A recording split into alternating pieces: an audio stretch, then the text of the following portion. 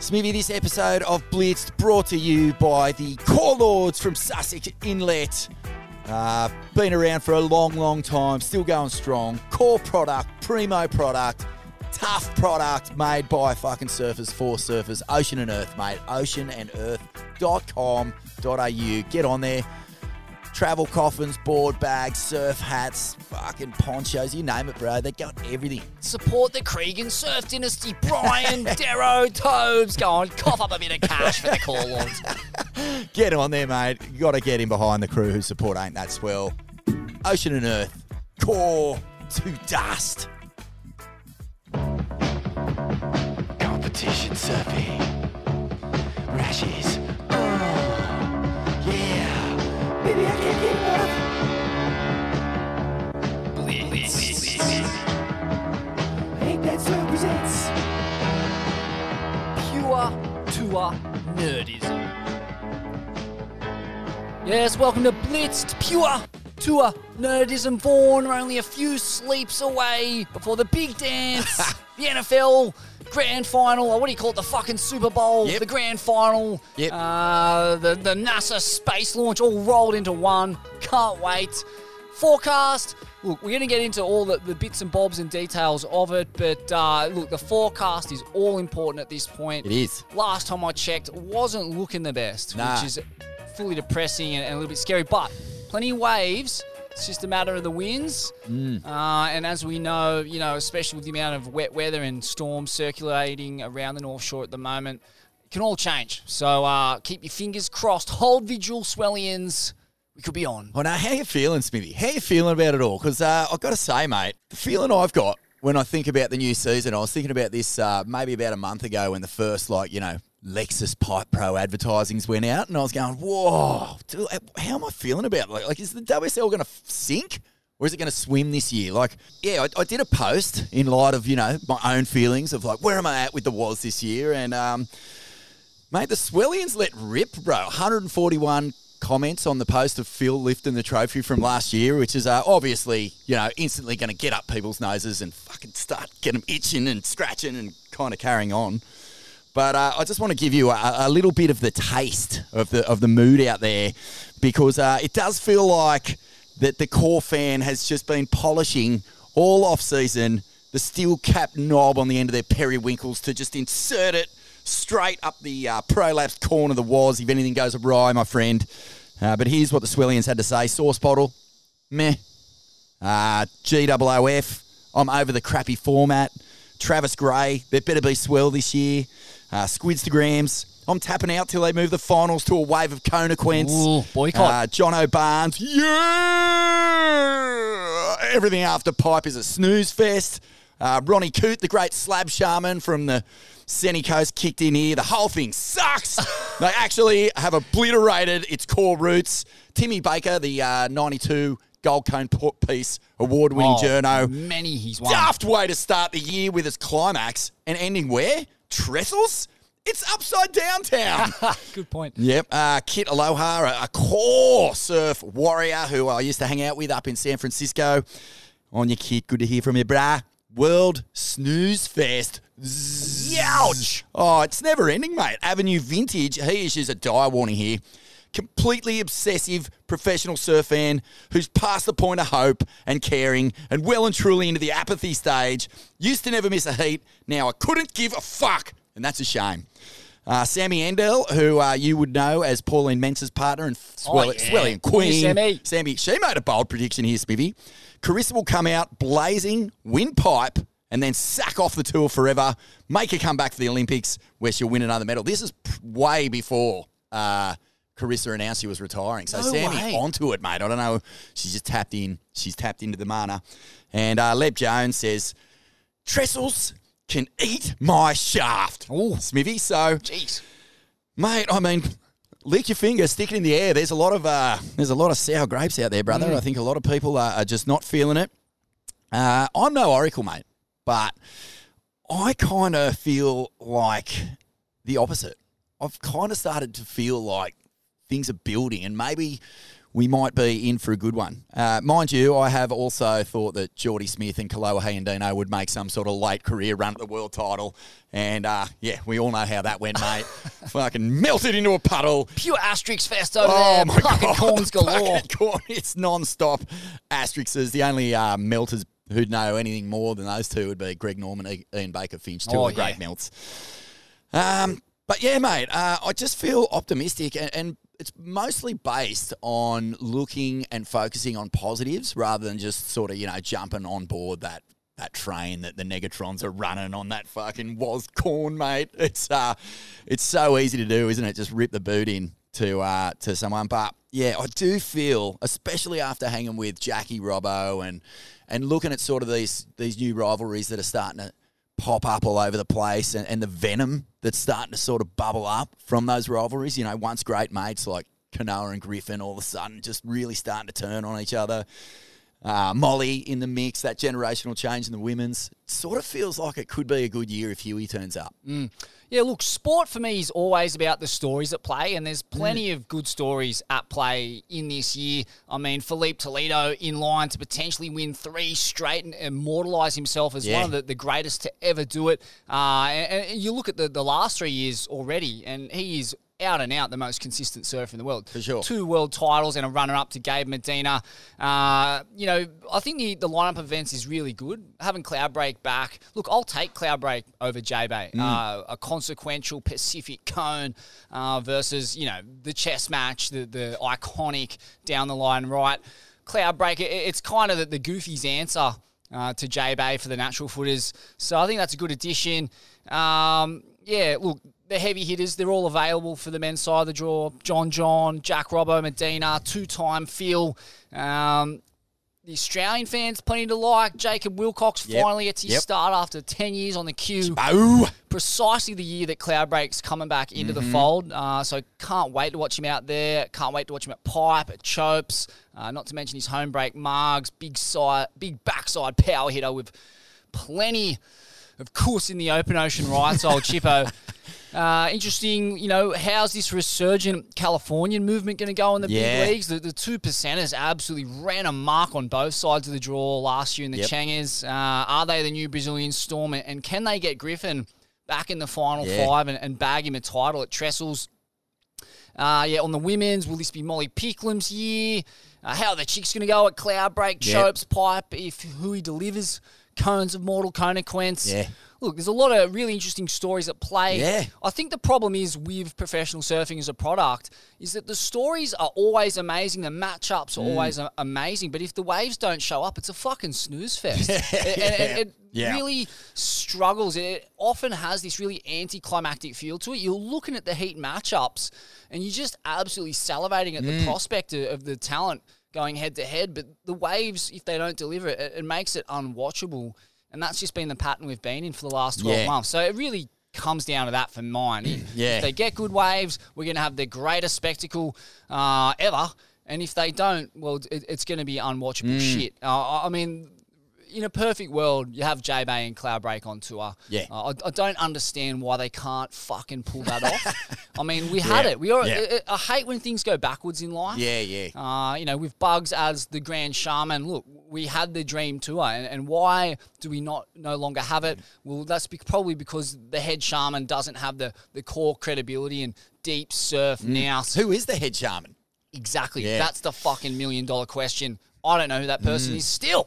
I mean, we've got Miley Dyer and Pero in the mix there. Look, 2 Aussie call lords who know their way around filthy cones and quality conditions, both CT level surfers. So they're there and thereabouts, but really there needs to be some leadership at the top and a better understanding of, the fact that the WSL's core credibility stocks are on the slide big time. And Trestles, look, it's just not where we should be finishing this world tour. No, it's a given that. Mind you, I'm not going to defend Trestles as the finals day spot. I think it's well known, it's well said. The entire surfing world is off it. You know what I mean? Like, no one believes in it, maybe other than the people who are there on the day and experience sort of that Californian hype machine in real time, because it can be a spectacle. I know that if Dirk Ziff is turning up on finals day and walking around and it's just chock-a-block and the energy's fucking going through the roof, he's going to be going, ha, we've killed it. We've killed it. What's everyone on about? But, I mean, that's kind of like the Emperor's New Clothes, isn't it? You're not seeing the rest of the year. You just turn up to the one comp where everyone's got, like, you know, pumped up, and you're not getting a real indication of what's going on, regardless of the numbers. But one thing that you and I were privy to at the single fin at the very start of the year, if you didn't listen to the Cosmic Apricots from that ep, is Jack Robbo was just so dismissive of people being eggy about that final day at Trestles. He was just like, and it gave me a little bit of a, I don't know, like I just reconfigured my sourness about it a little bit, I guess, you know, because he's going, no, we're Aussies, we'll win in fucking anything, mate. Like, don't worry about it. And regardless of the fact that, yeah, Phil is a mountain to climb, fucking, it happens all the time, man. And, like, his belief that he'll get it done no matter what the fucking ocean's doing is one of the real, I guess, turning points for me and how I'm looking forward to this year now. The other big one is, like, you know, the idea that a fully fit Medina, a fully fit John, you know, these Titans who, you know, John hasn't won a world title since 2017, dude. I think that's going on like 7 years, isn't it? Or something like that. Medina, he got his last in 2021. The entire world has been waiting for these two to go at each other. And regardless of like how it pans out at Trestles, like the idea that they could hit these marquee stops on tour and hopefully the swell is cooking and they meet in a few finals like that Andy Kelly year in 2003. Oh, bruh. That gets me pumped, Smithy. Like, just those two, if they can find the motivation to just go at each other, could be mental. The more I think about it, the more this grand final situation at Trestles doesn't really work for me. The fact that someone like John can go out and dominate at Cloudbreak, at Chopes, at Pipe, at Margs, and elsewhere, and get to that final event with such a lead and not win the world title. I mean, we've seen it happen over and over again with Carissa, even Phil. It just doesn't really seem to reward the best surfer on tour all year, and the fact that it's decided in marginal conditions is just a real slap in the face to what really surfing is about. The pinnacle of the sport, in my mind, is being able to, you know, show courage and display skill under fire in serious conditions, and the surfer who does that best all year doesn't get the just desserts. Well, is it any surprise that Carissa's walking away? Like, you know, yes, it might be a sort of a cosmic decision in one way, but you cannot deny that those two losses have played into it. Like, what's the point? If she's the best surfer all year and she doesn't walk away with the trophy because it's like, you know, this fucking mediocre sort of gutless beach swell on a fucking pretty definitely unconsequential wave, like, what's the Queen supposed to do? Just keep copping it? Yeah, no. I mean, it's a huge, like, if you're the WSL and you're watching an athlete of Carissa's standing and what she's achieved, Olympic gold medalist, turning their back on you in the prime of their career, still got world titles to go. We saw Steph have that remarkable run at Trestles a couple of years ago. Like, man, that's got to be alarm bells, doesn't it? Has to be, Smithy. Oh, absolutely. Yeah, it's a tough one, man. I mean, for a Hawaiian chick who's, won multiple world titles at waves like Honolulu Bay, that is a fitting finale for a Hawaiian. Big, long period, hollow, powerful right. That makes a lot more sense. It is the cherry on top of an amazing world title year to then take it to Trestles and compete in marginal conditions and get done time and time again by Steph on a roll in essentially like a shortened right point. She's fucking unbeatable in conditions like that. Yeah, and then up against Caroline going down in semi-fat rights. Fuck, mate, that's a depressing and demoralising way to lose back-to-back world titles. I mean, you look at where she'd be if she wins both those. She's on 7. Steph's on 7. Yeah. And she's equal femgo. And you've got the biggest story in women's pro surfing history playing out because you've got the two GOATs on tour, both fucking ready to rip each other's throats out to be the very, very best. Huge missed opportunity. Oh. Like crazy. The WSL will be kicking themselves over that. And it's a weird one because the WSL, yeah, sure, they get the stadium effect. You know, that's essentially why Trestles is so appealing to them. They get the bums on seats, they get the big kind of arena feel, and they get a pretty world-class wave if it's good.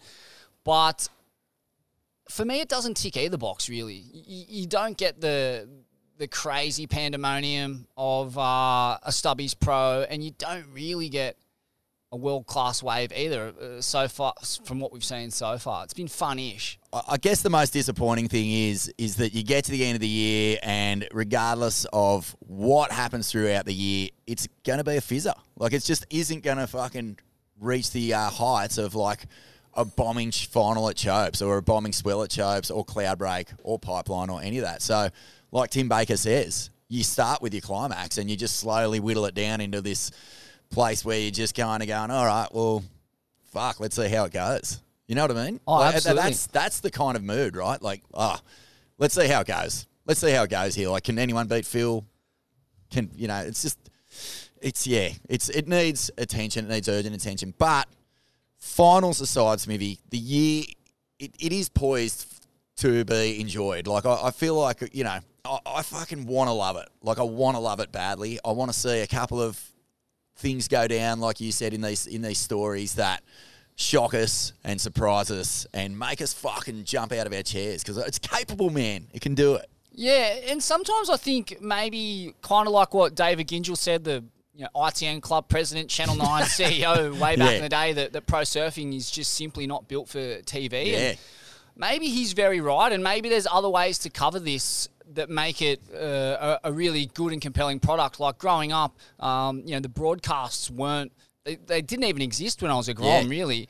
And, you were kind of reading these contest reports in tracks by Sean Doherty that was super detailed and amazing and really brought you into both the heats as well as the mise-en-scene, the ambience of the event. And I don't know if podcasts can maybe fill that void now, but maybe there's another way to kind of create the suspense and drama because it is there. It's all there. It's just that watching two guys bob up and down in sideshore, slow, lully conditions, mate, there is nothing more tedious in the world than watching that. It's unwatchable and it's spoiling the product. I don't know how you fix that. I don't know apart if you can. from extending waiting periods and just making sure we get our best surfers in the world in some juice. Yeah. So looking ahead to the Lexus Pipe Pro, Vaughan, I've got the forecast in front of me, and it looks like there is a day on the 31st of proper 6 to 10 foot pipeline, pretty favourable winds all day, but that's the only day I can see on this forecast. It's Kona winds the whole way through apart from that day. Southwest, straight onshore, stinky, but fucking plenty of waves. So the wind could swing around at any point, but yeah, that's an awful forecast. Whoa, what a bummer. Mate, we could kick it off in all-time pipe, and then...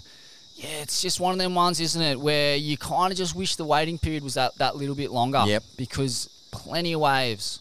Wow. Yeah, that's a bummer. I mean, pipe can surprise you. Like, you can turn up on the beach and these sorts of forecasts and like wind conditions can do a 180 on you and you can get blessed. But, I mean, that doesn't sound fantastic.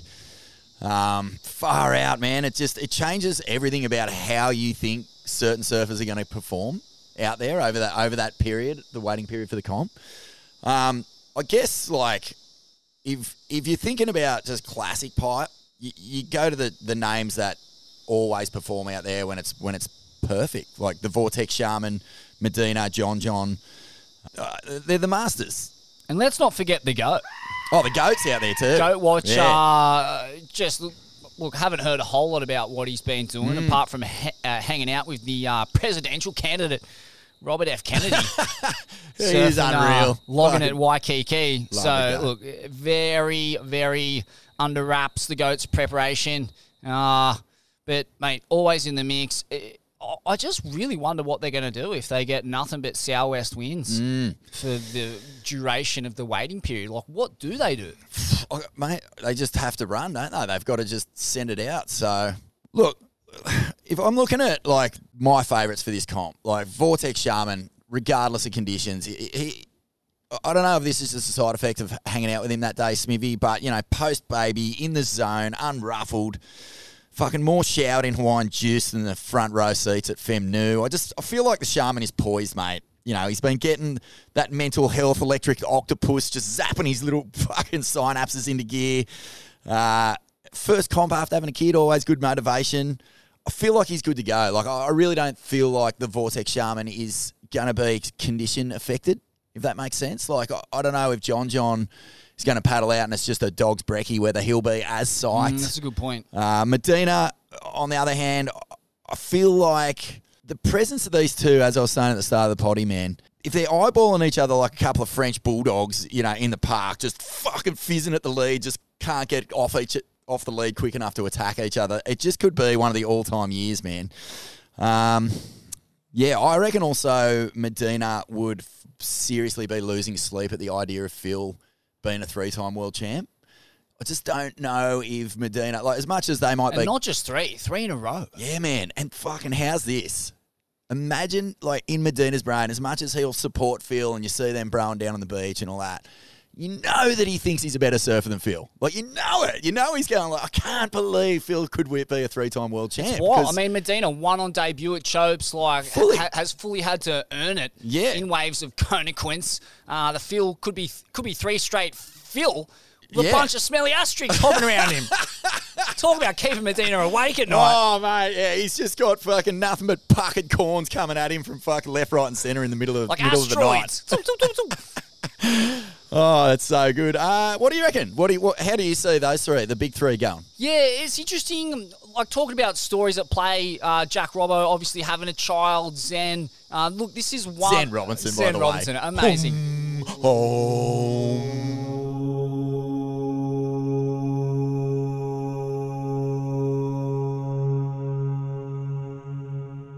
This is one of those great storylines because, you know, one of the things I love about surfing, about any sport, is seeing how surfers develop mentally and physically. And Jack just seems to be a surfer who has so much room for improvement. He's leaning into that mental work. So, yeah, it'll be so interesting to see how having a child and that newfound responsibility really feeds into his world title aspirations. I mean, look, the guy is so tapped in, and it just seems like the more focus and the more grounded he can get, the better. Mate, hanging out with him on the Goldie, like, he's a humble guy. Yeah. He's a real, like, people's champ kind of character. You know, he's had that kind of difficult start to life where I feel like that is a great humbler. You know, you kind of see people of all... I think he even said it, like, when we were chatting with him, that, you know, everyone has their kind of cross to bear in life. And so that humility, that tenacity and just the read at pipe and then straight into sunset. I mean, look, the guy's put on, like, the best clinic of sunset surfing ever that I've ever seen in that queue a few years ago. Yeah, I think he's in an amazing place in his life, and the potential is mind-melting. Yeah. Like, what's he going to produce? I completely agree. It's wild. It's such a big question mark, and you know what he's going to produce is going to be exceptional. It's just how exceptional is it going to be? Yeah, well said, mate. As for John, I mean, look, I think that was a good point that you made. Unless it's proper pipe and backdoor, it's the motivation may not be there. And to be honest, like, we haven't really seen the John of 2017, the world title winning John, since he's been back post multiple knee injuries. There's been little moments here and there, but I don't know. It's interesting. Like, as he reaches this kind of, I'm not going to say career twilight, because that really depends on how he looks after his body. But I don't know if he's ripping in off the, you know, out of the contest jersey as hard as he could be, or at least. I know he's ripping in terms of surfing quality waves and surfing at his best in quality waves, but if the quality isn't there, I don't know if he's got that killer instinct anymore, if he's that interested, or if he's even been able to keep pace with the hungry people who are coming up trying to make their mark in the world. Mate, there's a big question mark over John as well in terms of just, like, what kind of John are we going to see this year? Yeah, and I just wonder, like, even Nate winning that Stab Surfer of the Year poll, just doing his own thing out there in the world and just completely getting the doff from his peers inside the Rashi and outside of the Rashi. We're talking about, the stab poll being sort of a global ballot from all walks of life on who the majority of surfers at the elite level think is the best surfer. Probably one portion of the greatest surfing world, but I'd be surprised if most people who do tap into, the culture of surfing in a media sense don't all think the exact same thing, that Nate Florence was the best surfer of 2023. Like, does that pull John away from competition, or does it actually fire him up to sort of get his nose back into a little bit of a competitive headspace? Like, it's such a battle there going on. And the other thing is that Medina factor. Like, is that still a motivator for him? Because we know that for years it was. Like, that was what was driving him on tour, and it was almost just Medina eyes only. So interesting, man. Like, where is John's head at? Mate, he's the purest surfer. He's grown so up with good. pipeline within a 9-iron of his house. Like, yeah. So I just can't see him getting that psyched if the waves don't show up, and it's looking already like we're going to be getting skunked straight off the bat at his hometown, at his happy place. Yeah. So watching his brother travel the world and just pick the eyes out of every fucking swell in this blue oceanic planet would do your head in, wouldn't it? Oh, gosh. My goodness. Mate, the another big story that's evolving this year, and it's really going to kick off at Pipe, is the rail shaman, Ethan Ewing. Can he maintain the rage, man? Can he, keep this roll going? Like there's no doubt he's the judge's favourite. Like, they've almost curtailed the entire fucking criteria around what he brings to the table. Flow, connection. I've heard rumours that that's going to be the big focus point again, but it doesn't really apply to Pipe or Backdoor. And if I think about East's performances out there, is there even a standout wave that he's had at going left or right that sticks out to you? And sort of how is he going to start this year? Is he going to be coming into it, especially if the surf's crappy? But, I mean, let's just assume that the surf's going to be manageable and pretty fun. Like, where does he sort of tap into the power, like his own power at a wave like this? Can you see him getting a result? No, I can't. I can't see him really threatening the likes of John,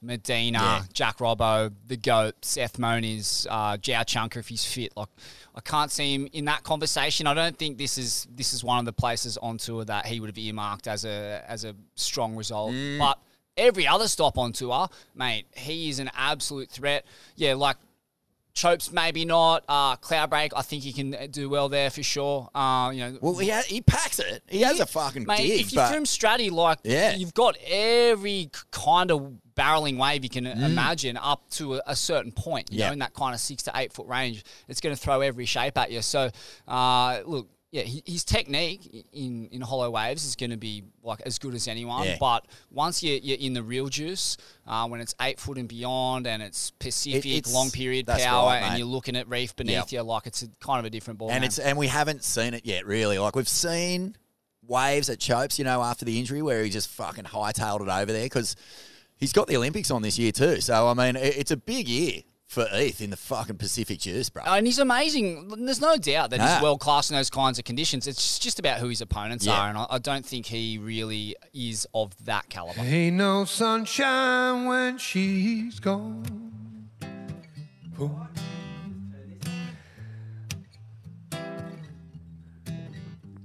Ain't no sunshine when she's gone. This house ain't no home anytime. Yeah, get in India or go to India. Phil Toledo, Smithy. I think he'll be fucking rubbing his hands together and licking his lips at any forecast that is sort of 8 foot or under, regardless of wind, regardless of anything, because this is his chance to fucking get his name on that trophy. And I reckon, he knows what the world thinks about him in this sort of fucking surf. Like, any opportunity to get that fucking pipe win is going to be one he leaps at. Like, fucking leaps at. But north of 8 foot, mate, I won't be able to get the fucking red marker out quick enough to just fucking straight through his name. He'll be gone. But I think he'll be deadly, man. Like, if he can pick those sorts of, pick the eyes out of fucking anything that's like in that, kind of almost like the way that Occy won Chapes that year. You know, it was a monstro bombing year, but he was just ducking in and out and just getting the ones he wanted. And I think Phil's just got enough runs on the board at these waves now to get those odd little nuggets that give him those long drainers. So, I actually reckon he could fucking win this comp if it doesn't get too big. Yeah, and it's got to be running predominantly a backdoor for him to have any hope. Yeah. But, I mean, far out. It's got to be marginal pipe, like you said, for him to have any hope at all. And look, it looks like there's that much swell on the cards that, yeah, mate, like I said, it's such a weird forecast to make sense of. So much swell, such weird winds. It's pretty, just looking at north-northwest swell direction. So that's pretty north. It's pretty backdoor related on that first big day. But fuck, it's going to be big. Yeah. Mate, he's almost had a 10 out there against the goat. He's done some pretty incredible surfing at backdoor. Mate, I don't think he's a genuine threat though. Nah. Red pen, Smithy. Just looking at the rest of the top 10, there's names in there that you wouldn't be surprised if they won this comp or finaled or semis. Yago, Griffin, Kanoa, Leo has performed well out there in the past. I think he made a final. Like, they're all capable. But, I mean, I'm really focusing, if I'm looking at that next sort of crew of surfers, I'm looking at O'Leary and Callanan, two guys who you just know have the talent to fucking get a final out there, man. And I just don't know what stops these guys from winning comps. Like, it's not about getting over hurdles anymore, man. It's about fucking pulling out a fucking Miley Cyrus wrecking ball and just jumping on it in the nude and just demolishing those hurdles. Because these guys are fucking world class. They should be winning, and they're not. And how many more years can you just make up the numbers? You know what I mean? And no disrespect to both of them. They fucking tear the bag, mate. Everyone in Australia wants them to win. What's missing to get them into this combo? Is it just the breakthrough? Mate, it's just their opponents. You have to surf out of your skin throughout an entire event. Can't really miss a beat. Got to get the rub. Got to be so connected to the ocean. Got to be reading it better than your opponent. It's so hard at that level. I mean, it's crazy. You see these guys graduated to it. They go through these little bursts of hot form where they're the best surfer in the world for a half a comp, a few heats. They get to the final, they get pipped. They go on a bit of a hot run, but. Yeah, it's just so hard, that level, isn't it? Yeah. To be that consistent where you're able to repeatedly beat Phil, beat John, beat Medina, even beat Callum Robson, beat Zhao Chianca, beat Griffin, beat Kanoa. Like, the names just keep coming at you. It's relentless. Man, but it reminds me a bit of, like, just correct me if I'm wrong. You'll have a good take on this. Like, I remember Mitchell Pearce, for example, right? Son of a rugby league legend. And this is sorry to all our AFL and fucking rest of the world people, but this guy was the son of a rugby league legend, a great player, but he almost just had too much respect for his opposition. And you'd see other fucking, like, he grew up in a house where, you know, everyone around him was fucking ripping. Like, Callanan's grown up in Newcastle with just so many legends, so many fucking great surfers and all this sort of stuff. And I almost feel like by being so respectful of legacy, you can kind of almost lose a bit of mongrel, like where you just want to fucking take cunts out. Like, Medina hit the tour, and I know he's like a once-in-a-lifetime competitor, but he wanted to destroy everyone. Like, his first final was against Parko. He fucking almost comboed him. It's almost like there just needs to be a bit more calm. I'm sorry to say it, but both O'Leary and Callanan. Yeah. I think they just got to tap into something where they just don't give that other person any respect. Oh, it's so hard. I mean, you're coming from a culture like Australia where we're used to being the best surfing nation in the world. We've won more world titles than any nation in the world. But, you know, the living is good here. We're not growing up in favelas and in poverty. And, I mean, you know, you look at someone like John, grows up on the beach at Pipe, never knows his dad, you know, one of three kids to a single mum. Like, there's a lot of just kind of trauma and grit and these kind of weird ingredients in that greatness. Toledo, you know, fuck, mate, they've grown up in this not super poor, but definitely gritty. You know, they've had to leave the country because of the politics in Brazil. Like, these people have had, they're surfing. There's a level of drive there when you're coming out of really difficult circumstances that you can't emulate. You can't recreate it if you're not from that. You know, you look at, say, Mitchell Pearce. He's a good example because he's one of the only rugby league players who kind of grew up with a silver spoon. And, yeah, right. That's probably why he didn't become like Adam Reynolds or, well, fuck, you know, it's a hard one because then you got your Nathan Clearys too, who did also grow up with a silver spoon, but grew up in Penrith to a large degree. Yeah. So I think just the level of drive and motivation you get from coming from Shitsville, it's another level. Yeah. And in Australia, we kind of generally don't have that. You look at Jack Robbo, he's another good example of someone who just went through a whole lot of horseshit right off the bat. And he's come through it steeled and determined. And I think, like, when the ocean becomes your escape from the terrors of life on land, that's like, you can't recreate that. Yeah. You know, it either happens or it doesn't. And all the joy and success that comes from competing to that level is equaled out by the horrors and traumas of life on land. Slater's a good example. I mean, AI is a good example. Yeah. All these people they had to fight through some fucking bullshit, and mate, it creates a level of toxicity too. So be careful what you wish for. Yeah. Yep. Well said. I mean, it's not like Callanan and O'Leary haven't had trauma in their lives. Like, I feel like I just don't know what the missing ingredient is. I don't know if it's as simple as like where they got brought up. I feel like it's just some sort of belief structure. Like, I know you're up against that. You're up against the people who have been through that.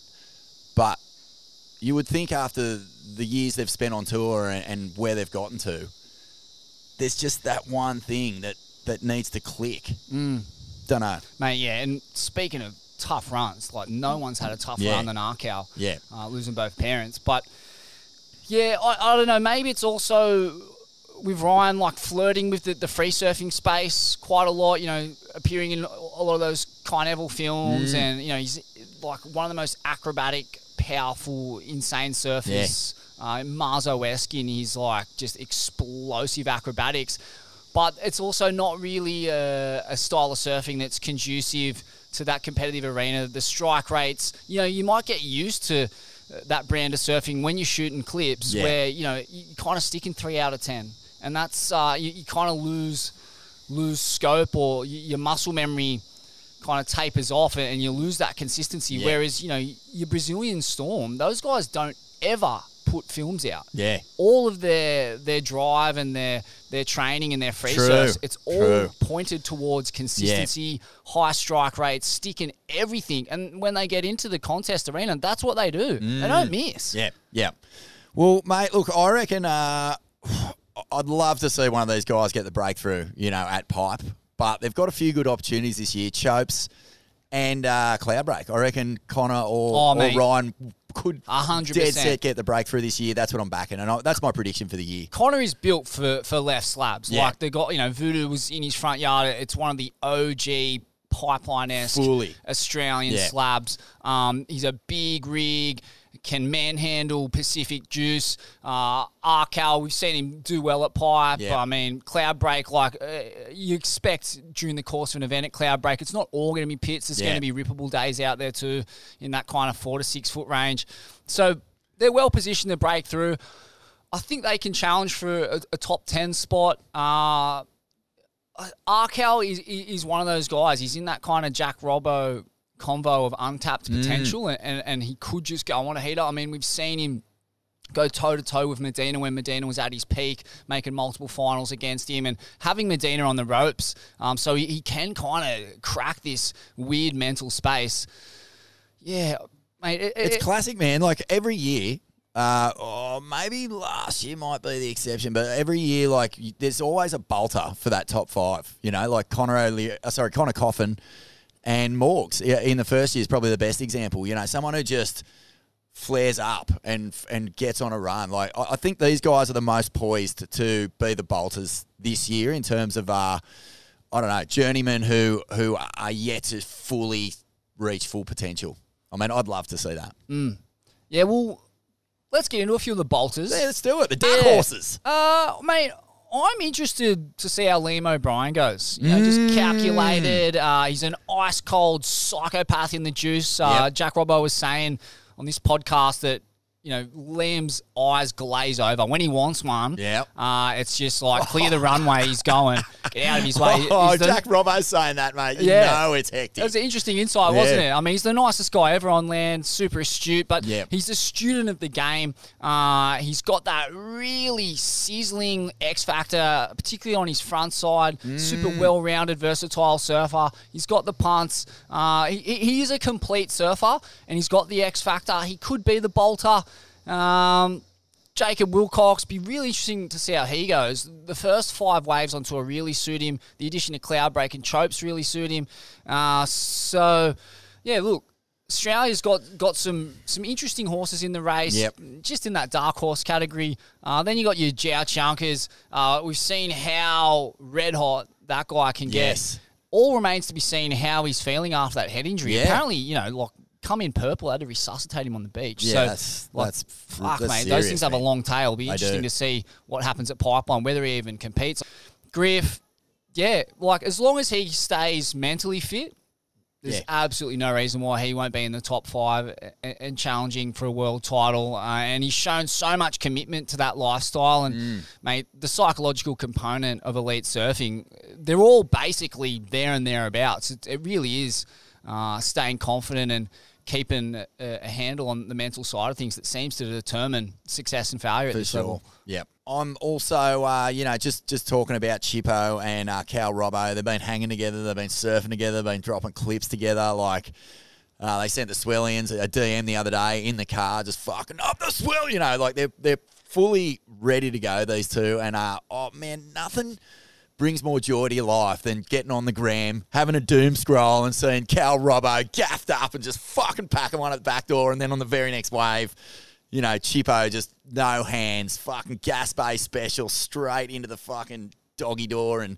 out into the open. It just, I don't know, mate. Like, they're the waves that have been getting me fucking excited for the kickoff for the first hooter. Because those little grit merchants, mate, they bring some joy to your life when they get out there and they start giving it to those established big dogs. Mate, Cal Robbo is one of those guys that you have to see him surf in the flesh to appreciate how hard he cracks it. Oh, my He's goodness. built like a brick shithouse. He's been on the leg presses big time. The glutes and quads and core on the bloke. Mate, He's another one of those guys who's just, you don't know really what they're going to produce. They can get on that crazy heater. We've seen how good he surfs when he gets a bit of confidence. Mate, could be anything. And Chippo also has the feeling, like, you know, when you wait so long, and you see this in sport all the time, so they just come out and they fucking go all the way. Like, I would not be surprised to see Chippo make the final, regardless of waves. Speaking of dark horses, we had a chat with Liam O'Brien. Yes. Let's hear what the Lob had to say. Only a few more sleeps until we kick it off. How are you feeling? Yeah, so excited. Far out. What's there to say, really, Pipes? Just that dream pinnacle event. So, I'm just pretty stoked to be able to get a go out there again. Fully, man. And what's the vibe like on the Rock? Like, who's been getting busy and getting their reps in? Who's been laying low? There hasn't been a lot of pipe. There's only been like 2 good days at pipe so far. It's been a lot of wind and a lot of crappy sort of days. So everyone was sort of out there. What was it, yesterday and the day before? It was pretty nice. And I think everyone was kind of getting their reps in just because it's been so many windy, crappy days. But yeah, like, honestly, aside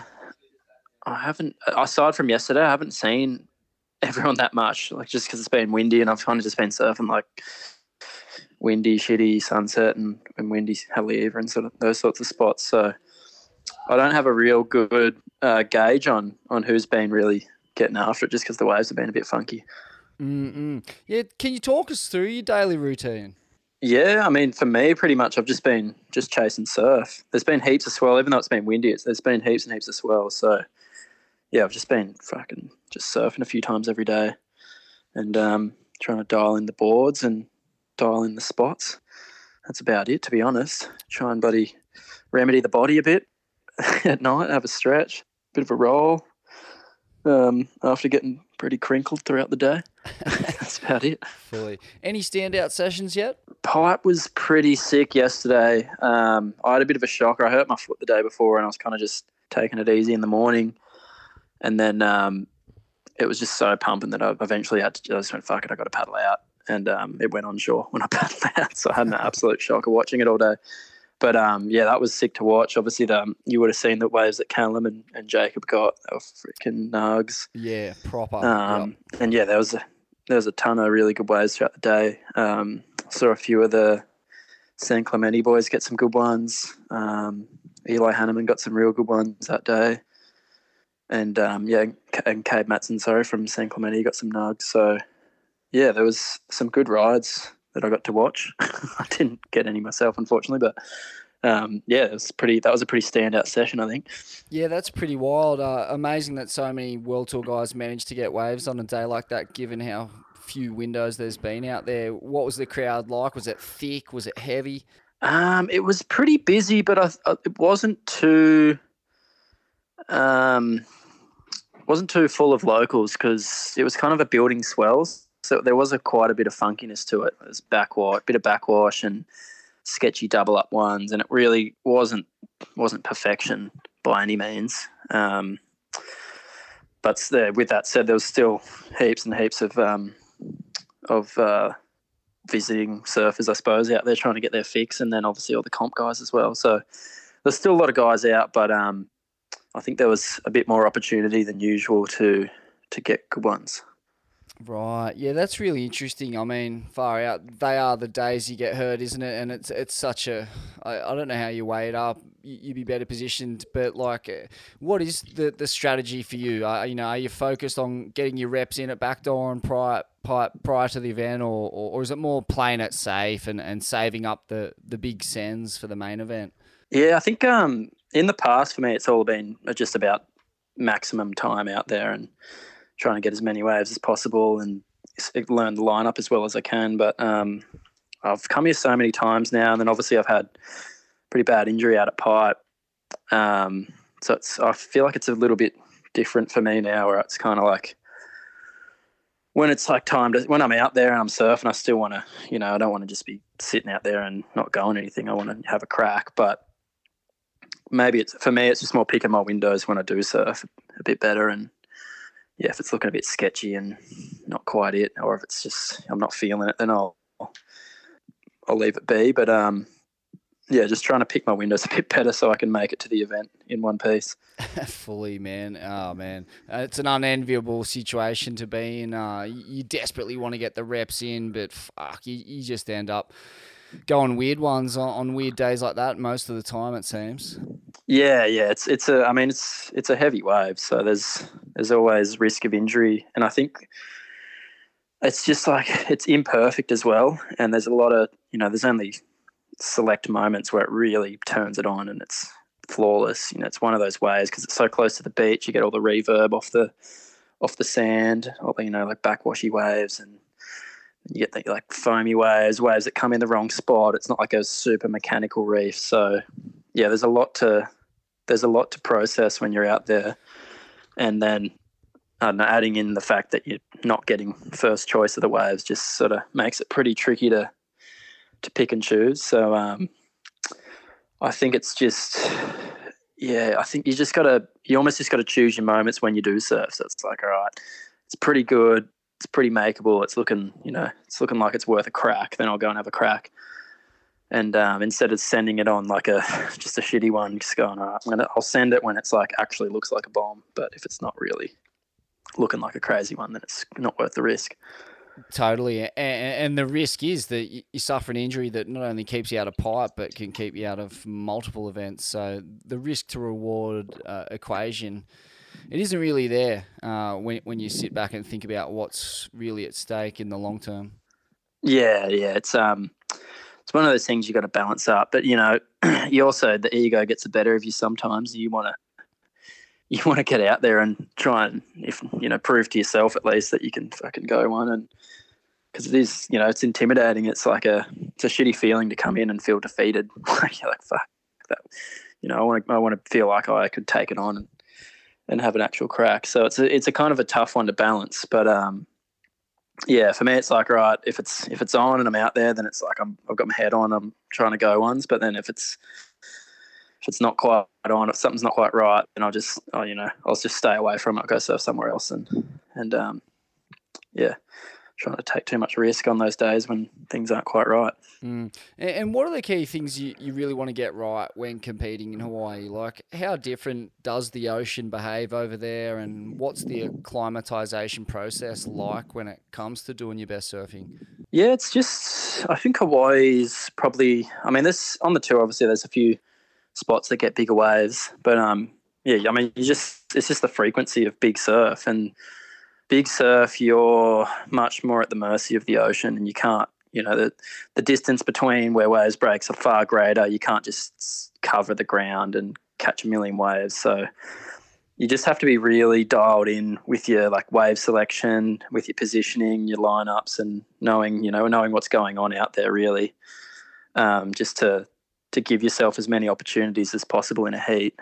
So that's basically the goal when you're getting ready. You just want to have a good idea of what the lineup, how they behave on different swells, how the breaks behave, that is, on different swells, and just where you generally want to sit, what you're kind of looking for in those spots, and then obviously just feeling healthy and mentally fresh as well. You don't want to roll in all busted up and burnt out. You gotta maintain that side of things as well. Yeah, and I saw you've been putting some time in at Sunset. Talk to us about that wave and your relationship with it. Yeah, Sunset's a pretty sick wave. In the past, I haven't had a lot of time for it, to be honest. I've just spent all my time at Pipe and off the wall, just because that was, for me, that's the pinnacle.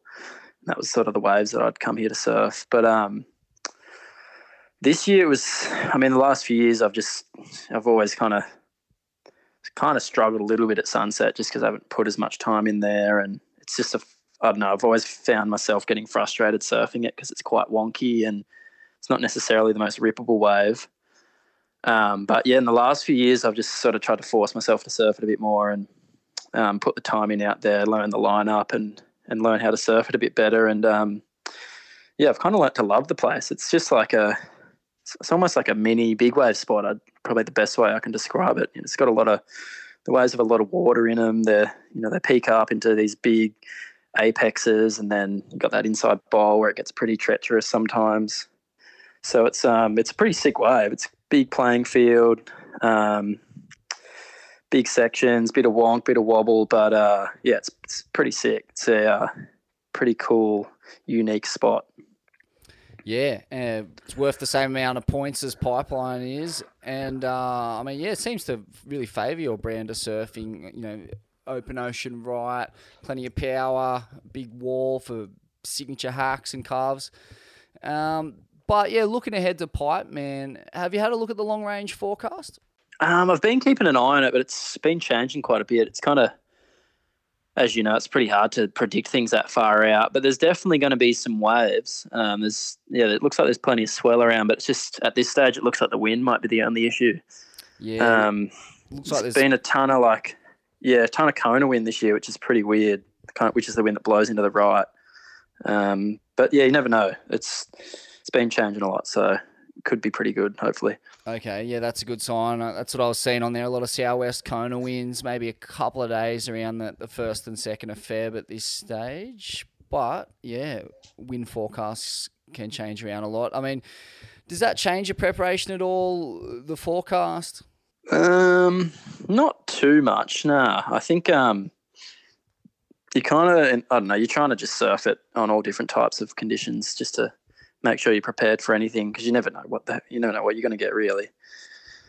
I mean, like last year you get like 2 foot crappy little onshore waves there, or year before it's 10 foot and howling offshore and perfect. So you never know what you're going to get. But yeah, I think looking at the forecast, just seeing that there could be a bit of swell, I think for me, I was just like, right, I need to just get out there when it's solid and just get used to the energy in the ocean, try and take a couple of drops, learn how to take a bloody backhand barrel takeoff again. And yeah, that's about it. Just keep myself in good health and yeah, fire up on the event day. Yep, and in terms of the rookie class of 2024, a few fresh faces, a few 2%ers, Cole Houshman, Crosby Colapinto, you've got Eli Henneman from Hawaii, Maui guy, and obviously Chippo Wilcox. Mate, who are the danger man in that class of 2024? Oh, there's a ton of really good surfers that qualified. I think at Pipe, I've been pretty impressed with all of the rookies lately that I've seen out at Pipe. Yeah, those guys have been getting some good waves. But, yeah, can't go past Jacob. He's obviously a great mate of mine, and he's just so talented in, waves of consequence and heavy tubes and stuff like that. I think he'll take to Pipe pretty well. It's it's pretty similar to the stuff he's grown up surfing, and I don't think he'll have too many troubles out there. So, yeah, I'll be backing him in. And where did you watch that big nug? He got, that thing, he was pretty psycho, super deep, backside at backdoor, just pumping, getting going and getting spat out of a fully consequential cone. Yeah, that was a sick one. That was when I was just sitting on the beach cruising, absolutely blowing it. But, it was good to watch. Both he got that one and Cal got his one not long before that, so It was pretty sick. Boys put on a clinic out there, which is cool. All time, man. Any last words before we kick this thing off? Oh, no, not really, no. Just pumped up to hopefully get a big keg at Pipe. That'd be the goal. But, we'll see how we go. Sick, mate. Best of luck, brother. Got the whole Swillian Nation right up your corn, mate. Rip in. Cheers, Smith.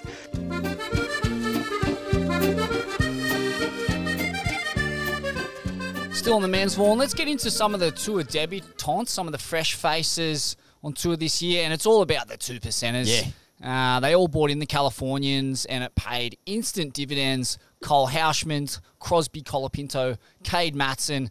The big question is, will that camaraderie survive the World Tour pressure cooker? I reckon it will. Yeah. And it basically has to, because you're a shot duck at this level if you go one out. If the Brazilian Storm has taught us anything, it's that camaraderie with your compatriots is the formula for success. And once you turn your back on that, it just seems that your performances go off a cliff. History has proven it many times on tour. The momentum generation, the guys who qualified, they all went mad. The Cooley kids, when they were all together, they just dominated. Before that, you've got, PT Rabs, the original Cooley kids. It all comes in these clusters of community connection and a specific drive for something greater than yourself as well. So let's have a close look at some of these debutantes. Cole Houshman, 23, from San Clemente. He's a huge unit, man. Big unit. 6'3", 90 kilograms, and very versatile. Had back-to-back wins on the Changers last year, including Manly in pretty marginal conditions. And then... Oh, no, Narrabeen, he fucking went turbo. Surf was cooking. Narrabeen. Is that, so the event was run at Northie. Oh, and it was huge, and it was fucking pumping, and he did some of the biggest turns ever seen out there. Actually, some of the Northie crew were just going, pretty blown away, man. Oh, true. Don't know what comp I was looking at then. Maybe it was the year before. Yeah. And then at Bolito, which again was pretty cooking. Yeah. But Shaper and sponsor Matt Biolis called him a, quote, Frankenstein-sized surf monster, terrorising measly human-sized would-be surf stars with not just sheer brute, but ample precision and dexterity. I'm not saying this kid's the best surfer on earth, not by any means, not yet at least, but I honestly don't think the judges have ever seen anything quite like him. Only 23, but a seasoned campaigner. He's been putting in solid stints on the WQS all the way back to 2015. So that's 9 years worth of grinding, beginning at the age of 14. Full man-child grit merchant. Watch out for big Cole Houshman. Yeah, I mean, he's the 2% Connor O'Leary, isn't he? Like, O'Leary's a big unit, throws buckets, hits the lip, it stays hit. Yeah, I'm pumped to see what Cole brings to it because, yeah, he's a full late bloomer. Maybe he just grew into his body. Maybe he was just too long and skinny before that, and now he's got the muscle on. And just to put it in perspective, he's actually got an inch of height on Conor O'Leary plus a few kilograms. Oh. So the kid's big. Yeah. Crosby Colapinto, San Clemente, 21 years old, hailing from the Colapinto surfing dynasty. Obviously, that includes brother Griff and cousin Corey, a pro logger. He's had plenty of big cones at pipe and backdoor, including the highest scoring backdoor pipe wave during the 2021 Vans Digital Triple Crown. He's got a stellar junior record, but that was only after Griff gave him a solid kick up the arse, just kind of telling him to surf more. You need to be in the water 4 to 6 hours a day. And you need more consistency, more discipline. After that serve, went on to win 4 straight US championships, which is some kind of record. Another big, rangy kid, not scared, no obvious weaknesses, can lay down serious tracks, got a solid punt game, and will send. He's a threat across the board and right off the bat at pipe and sunset in particular. So, yeah, he's got great form in the free surf arena. Be interesting to see how he goes. According to Griffin, he's also followed his lead and lent into doing the internal work, which is interesting. That's what Griffin credits with Crosby getting to this point is the fact that he's fully locked in mentally. This is what he had to say on Instagram after Crosby qualified. Griffin, that is. So much downs to get to this moment. My brother has grown so much these past few years, not just as a surfer, but as a person too. It's crazy to see what can happen when we dive inward, work on our flaws, and be real with ourselves. Life seems to reward us. Crosby was a late bloomer that didn't really get the surf bug until he was about 14. He lost a lot and didn't handle it well. One day he came to me and said, "Hey, Griffin, do you think I could make the tour one day?" I told him, "No, I don't think you can right now. You don't surf enough. You got to be at least putting 4 to 6 hours a day in the water minimum." And he actually listened. Was obviously bummed at first when I said it, but that drove him that summer and he improved like crazy. And he went on to win 4 US championships in a row. He was looking good to get on tour at a young age until COVID hit and he lost some drive, some discipline and competition smarts. He then went into a 1.5 year losing streak until he said, "That's enough." He went all in and now he's back on track and on the world tour. I'm so excited to start this new journey with you, Cros. We will finally be on the same schedule. Love you, brother. Congratulations. Oh, that's cool, isn't it? That's real cool. Wonder if Quicksilver and Rip Curl might team up and do a Colapinto linen range and just see the boys walking around the contest site in their white robes, just like, "Yeah, boys, just get on board. Get on board the meditation and ice bath train, bruh." To be honest, I think that tired old archetype of meditation like exponents is long gone.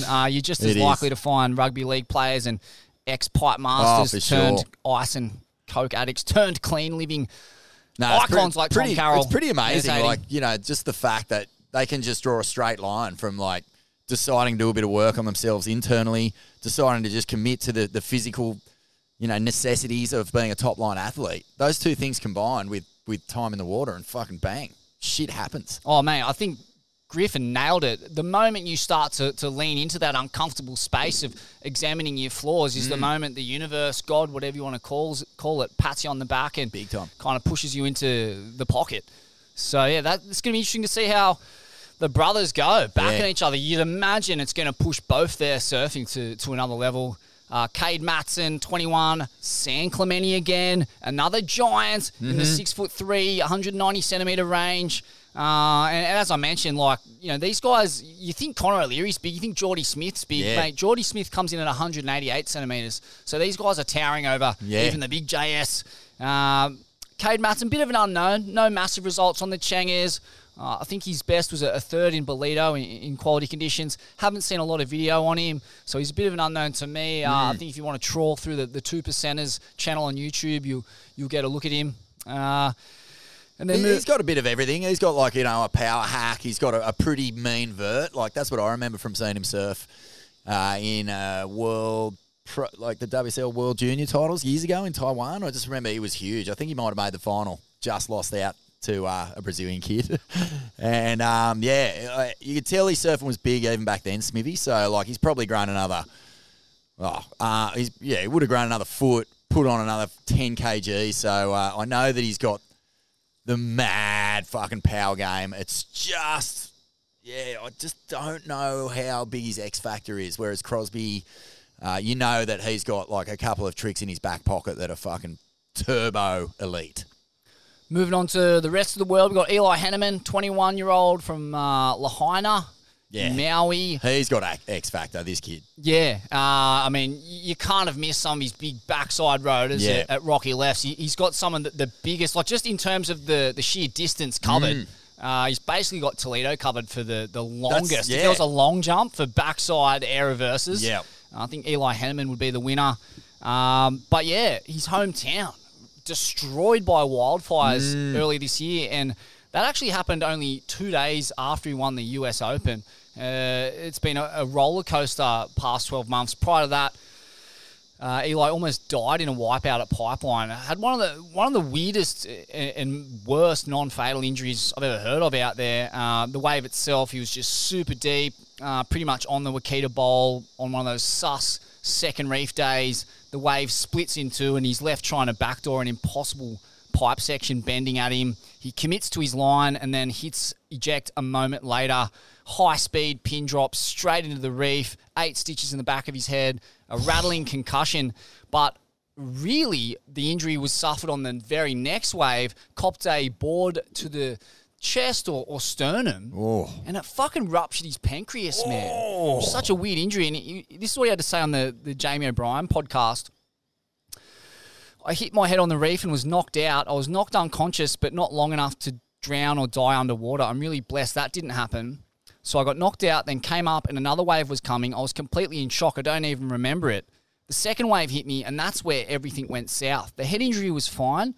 I got staples in my head, but I think I took my rail to my chest area. It punctured my pancreas. That digests all your food. It releases these gnarly toxins to break down your food. It's really protected, so to hit it is really uncommon. They rarely see trauma to it. That created a lot of complications with digesting food. They had to go in there and do surgeries on it. It's really gnarly because if the toxins get out, it can eat away your other organs. It's life or death. I was being monitored in the hospital for like 2 weeks. I felt like I had a knife in my chest and someone was just twisting it. Psycho. Oh, my God. So remains to be seen how he's going to fare at Pipeline post-injury. That was a pretty recent injury. Crazy to acknowledge how many near-fatal injuries there's been in the last, let's say, 2 years. Oh, man. And how many of these guys weren't wearing helmets. Jiao Chianca, Eli here, serious head injuries, brain injuries. Yep. Fuck, mate. Cal Rothman, like all these guys have been copping it, mate. And like, surely, like, I don't know about you, but, Pipeline's got enough of a fucking legacy of just pure carnage before you even paddle out there. But after a season like the season we've seen and the caliber of the surfers who have been getting fucking rinsed, surely that's getting into your headspace. Like, no matter how fucking hard you try to deny it, that's going to get in there. I wonder if Eli's going to be affected by that. But yeah, pancreas, crikey. That's the oddest surf injury I've heard since Tommy Carroll's perforated a noose. Yeah, once you're sustaining serious internal organ damage, I mean, it just goes to show how deadly that joint is. Yeah. When there's that amount of power being unleashed, it creates impacts and injuries that are completely outside the realms of what you would think is possible. Yeah. So take care over there. But far out, man. I tell you what, this rookie class is not to be taken lightly, is it? So far, we're dealing with 4 surfers you've mentioned. Big units, proven in the juice, fearless, scared of nobody, and they've got each other. Oh, brother. And, of course, Jacob Wilcox rounding out the tour debutantes, 26 years old. Margaret River, 5'11", around 65 kilos, according to the WSL's potentially outdated stats. Similar to Crosby, he's a threat across the board. He's got that rangy body type, pinpoint accurate backside attack, favoured to the open ocean rights that dominate this first chapter prior to the cut. Sunset Margs, Bells. He's an obvious threat at Pipe, as all West Australians are. Might be his first full year on tour, but he surfed plenty of times Yep. at this level, going all the way back to 2013, where he made his debut as a 15-year-old at Bells, followed by a start at Super Tubes Peniche, where I think he helped Mick to a world title, right, by knocking the GOAT in an early round clash there. So, yeah, interesting to see how Chippo fares. Come on, Chippo. Come on, Chippo. Get up and mate. Get up and one of the few surfers last year to go to 10-point ride. Changers or CT. I think, there was only 2 on the CT last year. Iago Dora in Brazil and Cal Robbo at, the cement mixer at Super Tube. So, on the Changers, I think it was Chippo got a fucking backside cone to Side fucking slipping upside down. under the lip. Just full-blown kaputs off the top to, epic combo, that one. I just want Chippo to get a good start, mate. Get the foot down, get the belief in early, because he's feeling strong at the moment. It'd just be such a bummer. All your dreams can come fucking delaminated the second you get 2 bad results to kick off the year. And you watch, the rookies will be so keen to avoid that. But so will everyone else. No one wants to kick off their year with, that mid-season cut looming after 2 events. And unfortunately, we've seen really good surfers, experiences, campaigners, Smithy, put themselves in that position. Steph Gilmore being the obvious one, just dancing with the cusp year after year. It's just not a good place to be. I want to party. I want to party tonight. Your moves are so raw. And your body's so tight. Get into the women, Vaughan. Let's do it, Smithy! Who's hot in the lead up to this pipe comp? Well, God, it's got to be Moana Jones-Wong, a pipe master, a Vans pipe master, and owner of the most cataclysmic cone in the history of women's surfing at pipe. She's the queen, and there ain't anyone within Kui. Nah. The only undoing could be a run of North Swell that rules pipe out and forces her to rinse corn at backdoor. She's a specialist at the frontside clam rinse. But what about the corn, Vaughan? Can she rinse it with the world's best? Haven't seen too much corn rinsing going down from Moana Jones-Wong. Definitely her comp to lose, no question. Yeah, it's just conditions, isn't it? Like anything other than huge bombing pipeline, even if it's bombing backdoor and pipeline, she's still a clear favourite. But anything other than that, and all of a sudden everyone else's stock rise. So it's hers to lose. She's the queen. She's generated an aura of just invincibility and almost like spiritualness out there, because her connection with the wave is just unquestioned. If it's bombing and she's in the spot for a set, she's going, no question. So that's something all the other women have to deal with, because there isn't really too many other surfers in the CT that are on the same level with that commitment at huge, huge pipe. Will be interesting to see if they get a really big, clean day and what they can deliver this year, because, the experience is starting to come into play now. Carissa Moore, Tyler Wright, and Molly Picklum being the obvious examples of women who have they're just bounding forward. Every time they surf a heat, there's another level of bravado that comes into play. Some other heavy hitters in the women's side of the draw. Arnie Riss. Auntie! Obviously pulled the pin recently. Taking a swipe at the hollowness of material motivation, namely money and shiny trophies, which she says just don't do it for her anymore. That was her reasoning, which is fair enough. Well, especially if 2 shiny trophies are missing from your trophy cabinet. That's going to hurt. Yeah, absolutely. And especially if your home is Hawaii. You got these fucking year-round cooking waves in Pacific Tropo water and an environment. It's hard to leave at the best of times, let alone sacrificing your whole year to then compete in Mush at Trestles.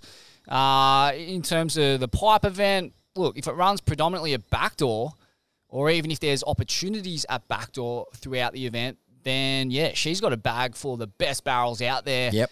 And it could be a goatish final lap for Arnie Riss. Mate, she didn't get what she needed or wanted or, probably deserved at Trestles. So is it not more fitting for the Hawaiian Queen to get it done at fucking the wave that matters, in a wave of pure Konaquent, Smithy? What would you prefer to go out on? A fucking dismal little swell at some crumbly right-hand beachy, or the place where, you broke through the glass ceiling, have had a couple of near perfect rides, or she's got a 10 out there, I think.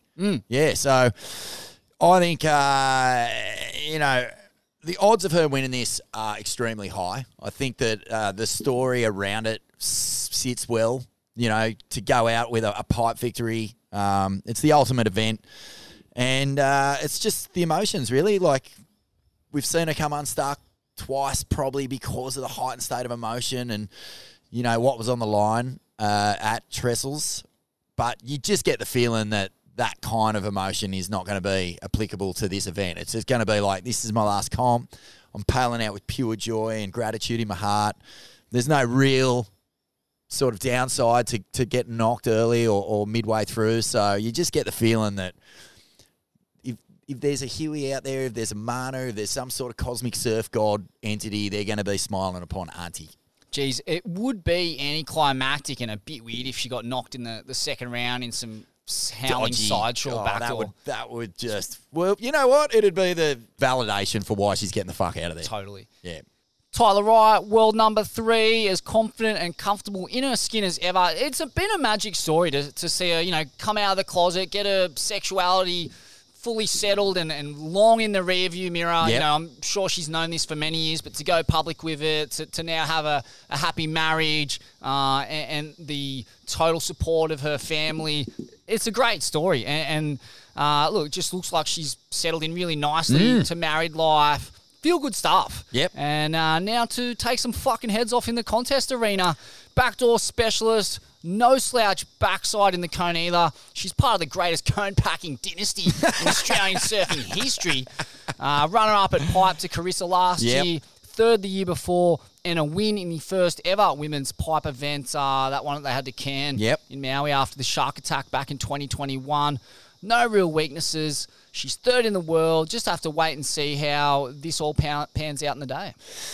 Yeah, I agree. She just looks so joyful. She looks happy, and as a result, she looks terrifyingly deadly, man. Like the training videos that she pops up, they're just so staunch.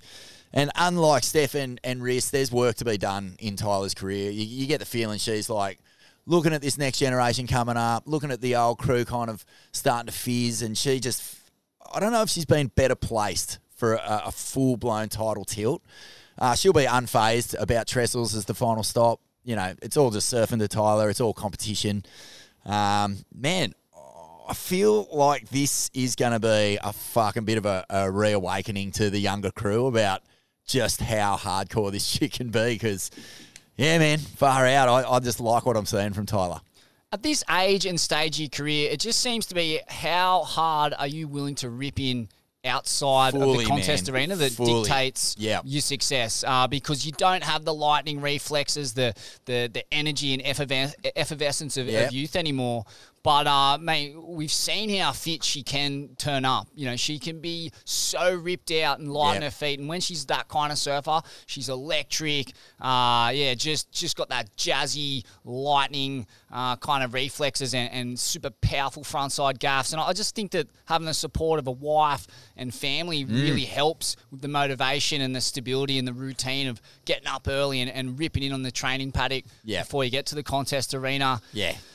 I think Tyler is my pick for number 1 at the end of the year. Like that. Caroline Marks, the reigning world champion, Katie Simmers. Look, Caroline, mate, pipe is not a strong event for her. Best result is a 9th. I don't like her chances backside at backdoor either. Can pack it on slabbing left. We've seen her do it at chopes, so not out of the question, but definitely not a favourite in my opinion. Katie Simmers, man, she has a proper crack. We've seen her get a couple of nugs at the box. So that suggests she's got the medal for backdoor. Coming off a 9th at pipe last year, her only go in that event. She's improving so much that, look, that result last year may as well have been 10 years ago. Yeah. It's very hard to get a read on what she's capable of. Mate, I reckon I'm picking Katie to do better than last year.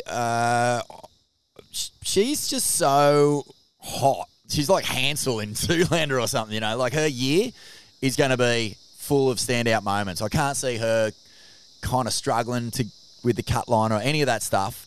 How she goes at pipe is a bit more of a mystery to me. Is she going to turn up and just fully sand if it's big and wonky and gross and cross shore? Like, how does she sort of fit her surfing into that environment? Not 100% sure, but like, yeah, definitely capable of getting a few drainers at backdoor and possibly parking it at pipeline. And not too worried about Katie's year. I think she'll top 5 it in a canter, but Caroline. Mate, what is the weight of being the world champ going to do to her surfing? Like, is it going to elevate it, or is it going to be kind of like a fucking big weight on her shoulders? I feel like it could go either way. Like, she could come out at pipe and just fucking have all that fucking what do you call it? Like, all that swagger of being the world champ and just fucking deliver. Or she could be like one of those teams that wins the premiership and then comes out first game of the season against one of the cellar dwellers and gets fucking 40 points run up on it. You know, like, I feel like she has the potential to sort of feel the weight of the world title, because I would imagine that when you win a world title, you think the next year's just going to come easy. Like, and is it? I mean, I don't know what her off season's like. I know she's got Louis Egan in a corner, and that's like about as settling and as fucking eyes on the prize as you can get. So I'm expecting one way or the other. I reckon Caroline will either make the final or come dead last. I can't picture anything in the middle. It's odd thing to say, but yeah, world title pressure. It's one of those things, man. I'm really keen to see how it sort of translates into her surfing this year. Yeah, she's fortunate in the fact that this first half of the year really suits her surfing. Sunset, Bells, Margs, fully. All open ocean, long period rights, purpose-built for her backhand. So she can go straight to her strength, straight off the bat, build up a head of steam in this first half of the year and get going. I can't see her really troubling the scorers at pipe, though. Molly Picklum, look, mate, if you've been up on the North Coast, then you've been hearing lots about Molly Picklum. She's been doing the rounds up here for her pre-season hit-outs at D-Bar and on the GC. And, mate, the reports are that she's absolutely ripping. Yep. I was chatting to some of her North Shelley teammates at the Usher Cup, and yeah, they've just got such a solid crew at that Board Riders Club in that surfing community, and they're all tripping on how good she's surfing, how fit she's looking. She's just so full of work ethic, and the confidence and self-belief flows from there, as we know. So rip in hard outside of the rashie, and it's got to feed into your performances and mindset. She's understood that from a young age, and the proof is in the pudding. This is her year, I reckon, Vaughan. Cloud break, chopes, and pipe. I don't think there's a better surfer on tour in the juice across all those waves. We already know how good she is in the progressive category. Just incredible technique. No glitchiness in her style. Explosive, fast twitch, finners, punts, and calves. What more do you want, rinsed corn? Get in, pickle! Oh, man. And she's got swagger. She walks around like thinking she's ready, like, you know, better than other people and ready to fucking rip a few heads off. And she's earned the right to feel like that. Yeah, of course she has. She works hard. She's from a blue-collar town.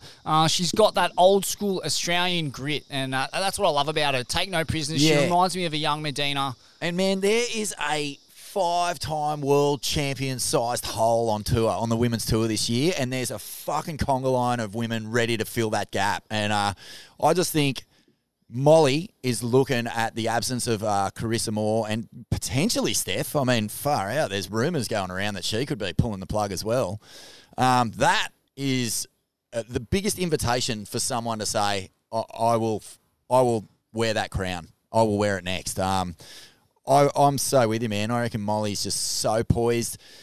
The only worry is, like, it's a big year. Like, if you are looking at the year goal-wise, for Molly, she'd be like earmarking events to win. She'd be looking at the Olympics going, this fucking that gold medal's just sitting there like a juicy plum on the end of the branch. I just want to sink my teeth into that. It's just about managing the energy, isn't it? It doesn't seem like she is anything other than destined to fucking grab this year by the horns and just demean it. I feel like apart from Moana, she's got to be the favourite to win at pipe just because of her versatility. I mean, we saw in the Vans Pipe Masters how good she was backside out there. You know, she's showing backside tube technique that no one else on the women's side of the draw has. obviously amazing at backdoor. She's won the Vans Pipe Masters. She should have won a second one. She melted strategy-wise. I believe she needed like a 3 or a 1 or something paltry at the end of her heat and just kind of had a little meltdown there and didn't get the W. Probably kind of gave into Moana's, I don't know, like presence out there or something. Didn't want to hassle. It's kind of a weird format there. But, I think she's potentially the favourite given this forecast to win that event. Yeah, man. Such a natural-born competitor. She'll be up for it. And I don't think, this event, everything is geared up for, just a fully focused run at this pipe win. So, yeah, none of that other stuff's going to come into it. Speaking of Steph, where's her head at? It's an interesting question because, look, there's a couple ways you can look at it. I mean, she's achieved everything there is to achieve in the sport in a material, competitive, trophy-winning sense, but I still think there's plenty of room for improvement in her surfing. I look at waves like pipe, chopes, and cloud break, all hollow lefts, which we've never seen her excel in. In fact, I can barely remember her getting barreled backside. Look, if she wants to put the time in to get her backside tube riding to a world-class standard, she could well breeze it into the final 5 with 3 good results there. She's lent so hard on her frontside surfing in points and beach breaks, and she is unparalleled in that category. It's really a question of how bad does she want it. I mean, at this stage of her life, like those little goals of self-improvement, of kind of challenging yourself to get good at weaknesses, that they can be an amazing elixir and really kind of pep you up and get the neural plasticity revving up. You're learning new things at a later stage. Motivation, far out, man. I mean, she's won 8 world titles. Like, I don't know what else there is to gain apart from, becoming the undisputed GOAT and challenging Slater for 11. It's all possible. There's still plenty of time left in her career. But, look, her longtime rival, Carissa, probably the reason she gets out of bed in the morning has just quit. And what's Batman without the Joker, Vaughn? Just some weird cunt in a mask wearing his undies over his pants. Is Steph Batman? Or is Molly Picklum the Riddler here to shit Steph so bad that she's going to fire up and take some fucking heads off just to prove a point to these pesky millennials? Yeah, look, I've done no digging. As the Scarters just rev up behind us, you'll probably be able to hear the sounds of the Australian summer behind me, Smithy, right now. But, mate, I haven't done any digging into the rumours that are going around, but... We interrupt this program for breaking Ain't That Swell news on Blitzed. Whoa, hold the phone, Vaughn. Whoa. Some big breaking news. Holy Literally, dooly. the moment we pressed stop on recording, it's been announced Steph Gilmore is packing a bag. She's off it. She's done for 2024 at least. Reckons she'll be back in 2025. This is what she had to say on Instagram. I'm planning to take this tour season off as a refresh for myself physically, mentally, and to enjoy following swells and free surfing in new places. I have some projects and trips I want to do which haven't been possible while traveling for the tour season. I'm still passionate and dedicated to competing, and I have goals and dreams that I am still chasing. I'm excited for something fresh this year, and I look forward to returning to competition in 2025. You'll see just beneath that, Carissa Moore on the thread saying, let's go. 200 likes on that. Yeah. Whoa. Lane Beachley, you've earned the right to do whatever you want to do, champ. Live your best life. Alana Blanchard, so excited for you. Mick Fanning, go enjoy. Best time to go do you. Paige Arms, maybe a dabble in big waves. Oh, wow, Smithy. Caroline Marks, we'll miss you, Gilmore. WSL, bring on 2025 love heart symbol. Oh, grasping at straws potentially there. Is that like... I don't know if we're going to see her back. No, that's wild, Smithy. That's 13 world titles out the door, brah. Chris, Auntie Riss and Queen Steph. Gone. Well, the rumours prove to be true, man. The likelihood of her taking a year off and coming back in 2025, the WSL, oh, Jesus, the cries of a desperate former lover, keeping the torch lit for one more rendezvous in a dark alley at some nightclub. Oh, dear, Smithy. Wow. Well, Doesn't this put a rocket up the next generation, though? Holy smokes. That's two titans. You're never going to have an easy heat against either of those women. So that is a wild start to the new year for the Women's World Tour. I mean, I don't want to be a conspiracy theorist, but is it the fact that she's looking at Pipeline, Chopes, Cloudbreak, Chopes for the Olympics as well? Did she qualify for the Olympics? No. Well, so, that's 3 consequential left slabs. Can't remember ever going backside in a solid tube. So maybe she's jumping ship before the asterisks come her way. Yeah, well, pretty exciting. It's exciting for Steph, like fully frothing, stoked for her. Yeah, it's just, I mean, when you lose your main rival, the motivation for getting up in the morning and having a crack or not wanting your legacy to be sort of run down, there's a lot of space between who's the next closest, Tyler Wright, 2 world titles, and where Steph Gilmore's at. So, huge call. Far out, the Women's World Tour is going to look different this year. Yeah. Wow, it's the end of an era. It's totally the end of an era. Mate, a couple of other little updates from the WAS. Zhao Xianca is injured. Officially, he won't surf the first 2 events, meaning Hamsi Bouhaim, the great Moroccan goofy footer who got stitched to larks when he got snafu'd and snavelled. He's spot on tour. The injury wildcard, they don't really tell you what the wildcard's for anymore, but it got completely greedily gobbled up by the bleating goat. He'll finally get his chance, mate. He'll finally have a shot at the big leagues. On ya, Hamsi Bouhaim. Yeah, and as you say, mate, that means the Zhao injury. Whew, nasty. Very, very nasty. Mate, that happened, almost 2 months ago? So, yeah, you really wonder what his tour future's going to look like. Hope he's okay. Fuck, Jeez. man. Psycho. I mean, near-death experiences at Pipe. We saw how long it took Kalal Grace to come back, and it's in a similar category to that by the sounds of things. Mate, 2 unbelievable injuries to come out of that event. Yeah. Obviously, Emio Zermak as well, stuck in Hawaii with a $55,000 medical bill. He's had to resort to a GoFundMe to try and generate money. So, mate, it just goes to show how risky that wave is, especially getting your reps in. Chatting to Liam O'Brien, talking about that risk versus reward scenario of trying to get your reps in out there but not get injured. Mate, it's hard, isn't it? What do you do? Do you go out there and try and pack a few before the comp and risk breaking your leg like Liam or getting knocked unconscious like Zhao?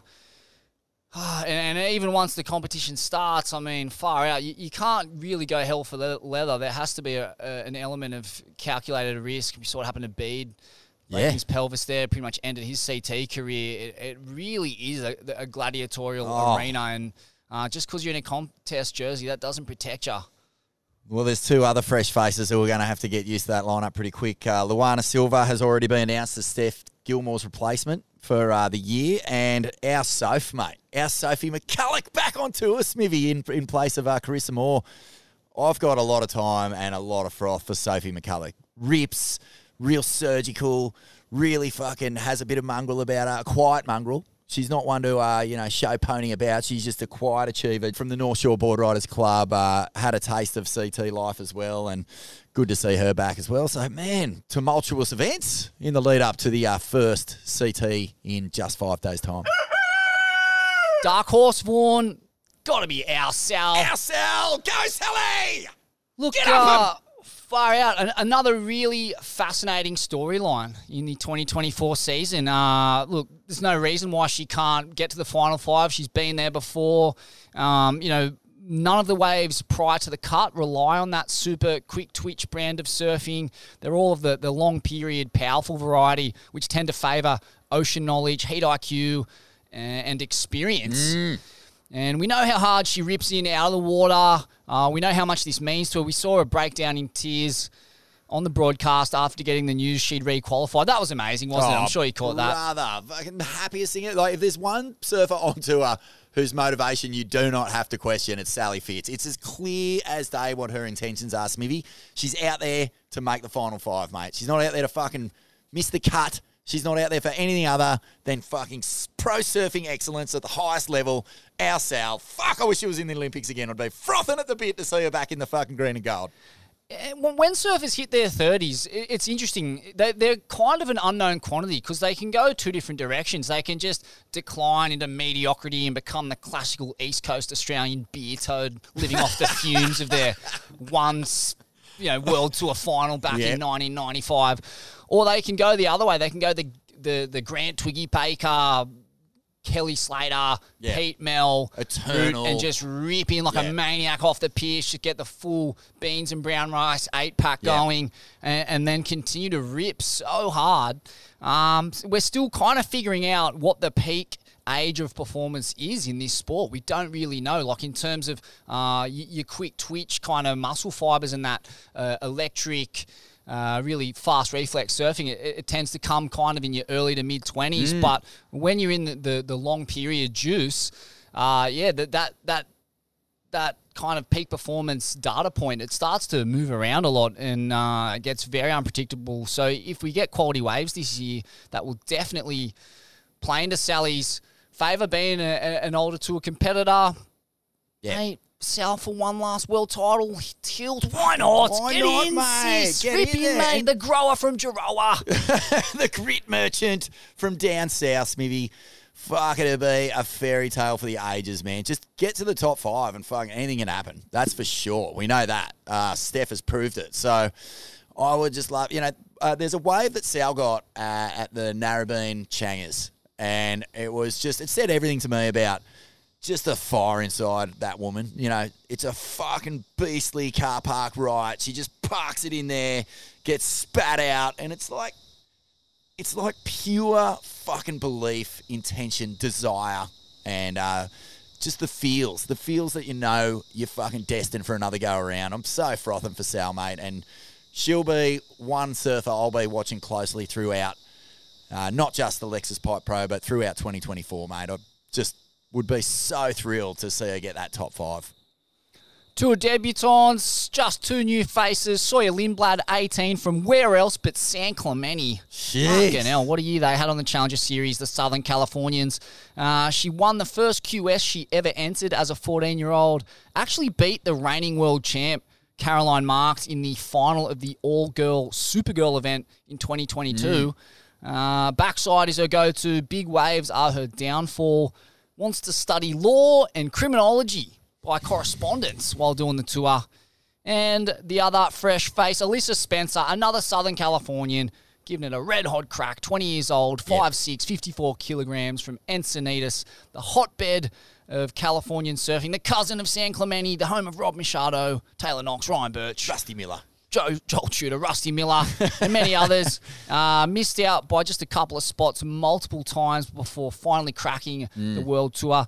Says she's got some work to do in the heavy water arena as well. Yeah, I don't see the Wildcards challenging too hard on this year's tour, nor at Pipeline, but, it'll be good to see a couple of fresh faces in there, Smithy, and... well, they're both full-time qualifiers, by the way. Oh, yeah, exactly. Good breakdown, man. I enjoyed that thoroughly. Who are your winners? Who are your winners for this pipe comp? I'm just going to put you on the spot. I know it's a fucking dog's brekkie, this forecast, but if you're going to just put your neck on the chopping block, who are you backing in men's and women's? Molly Picklum and Jack Robinson. Molly Picklum in a pipeline backdoor, getting the full gamut of waves and opportunities out there. And Jack Robbo, I mean, look, sadly we're talking about a perfect world scenario. We get proper waves. If it's marginal, 6-foot windy kind of backdoor, Felipe Toledo. And again, I think Molly Picklum. I just think she's so well versed out there. Yep. Okay, I'm calling this is a tough one, mate. I'm going to call a Medina Chippo final on the men's with Vortex and Chippo in the semi against each other. In a fucking just WA battle off for the fucking ages. Margaret River max out. It's going to be mental. And then I'm calling Tyler to win the women's pipe pro. I just think just headspace, attitude, moxie, fucking just, the aura of the woman is, I'm in full-blown awe of it. So, I'm going, Medina, did I say Medina Chippo? Yeah, and Medina, Chippo for the win. So there you go, Smithy. That's Vorno's. Don't bet the house on it, brah, because, as you know, my picks tend to put the fucking white ants under the buildings that these surfers have done in the off season. But mate, fuck, I'm actually pumped, Smithy. I'm pumped. Come on, Huey, cough Bring it up, up, you dog. Huey! Bring it up. Competition surfing.